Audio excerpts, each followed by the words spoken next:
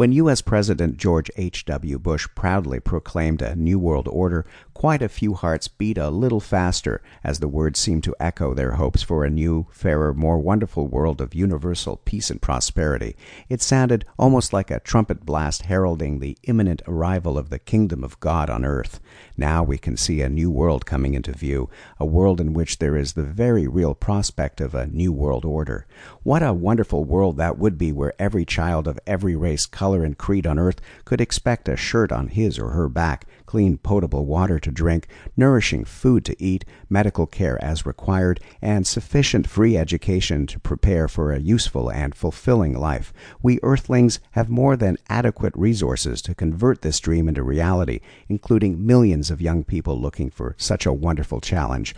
All that we have to do to create the miracle is to change our priorities after a genuine change of heart. We must curb our warlike nature and divert some of the money from developing new and more efficient killing machines to the proactive pursuit of peace on earth. The transition should be easier for idealistic young people than it will be for jaundiced, old, battle-scarred adults. Surely that is the direction of evolution as we work our way out of our cocoons and emerge as truly beautiful spiritual beings. We may never know exactly what image President Bush had in mind when he read those words. To give him the benefit of the doubt, we should assume that he had no inkling of the New World Order that some of his most influential backers had in mind. In fact, there was nothing new about it. The New World Order is, in reality, the reincarnation of a Third Reich of the 1930s and 40s. It is the same plan for world domination that the Nazis wrote, but on an even grander scale. Worse, it is further advanced and far more likely to succeed. The approach is much more subtle and seductive. It is being sold as a world of international rules and cooperation. Individual countries are being coached to transfer their sovereignty to international organizations controlled by their ultimate enemies. Even the G20 has been sucked in, and to date has been little more than a rubber stamp to this Machiavellian plan. Every free trade treaty is a step down the path to serfdom.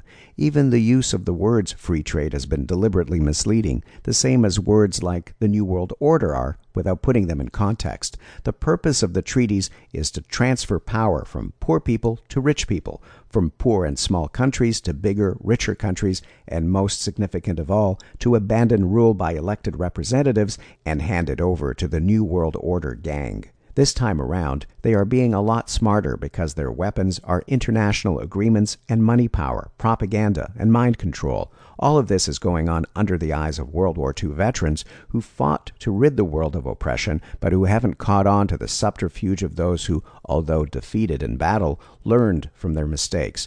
Those of us who have got the picture and are pledged to hold high the torch of freedom in honor of those who died are fighting a rearguard action. We can only hope and pray that it isn't too late. To lose this war by simply sitting on our couches and doing nothing would be an unparalleled betrayal of all that is good and right.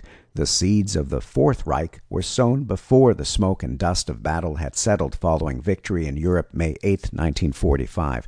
They were sown in the U.S. by Operation Paperclip, which no doubt was well-intentioned on the part of its instigators. Unfortunately, they were unable to estimate the long-term consequences, a classic case of not being able to see the forest for the trees.